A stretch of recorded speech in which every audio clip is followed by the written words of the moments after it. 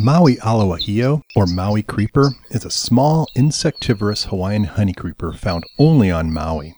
They range in color from olive green in females to mostly bright yellow in adult males. And, like many birds that eat insects, both sexes have short, straight bills.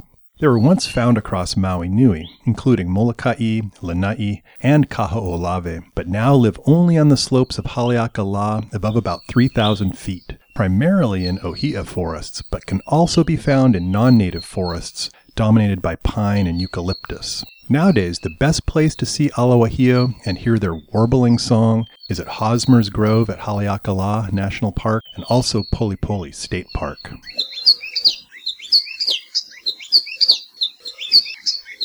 ʻalauahio hop and creep along trunks and branches of trees, constantly flipping over bark and lichen in search of insects and larvae.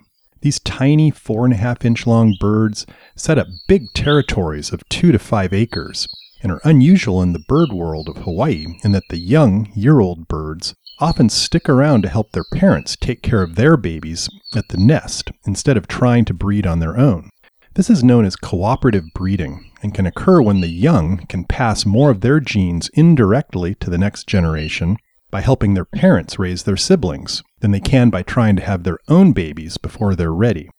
Latest estimates indicate there may still be about 100,000 of these birds left on East Maui, but this is about a 40% decrease since the 1990s. Like most other honey creepers, avian malaria transmitted by introduced mosquitoes is the primary cause for this decline.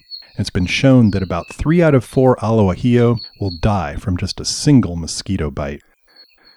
For Hawaii Public Radio, this is Patrick Hart from the UH Hilo Department of Biology.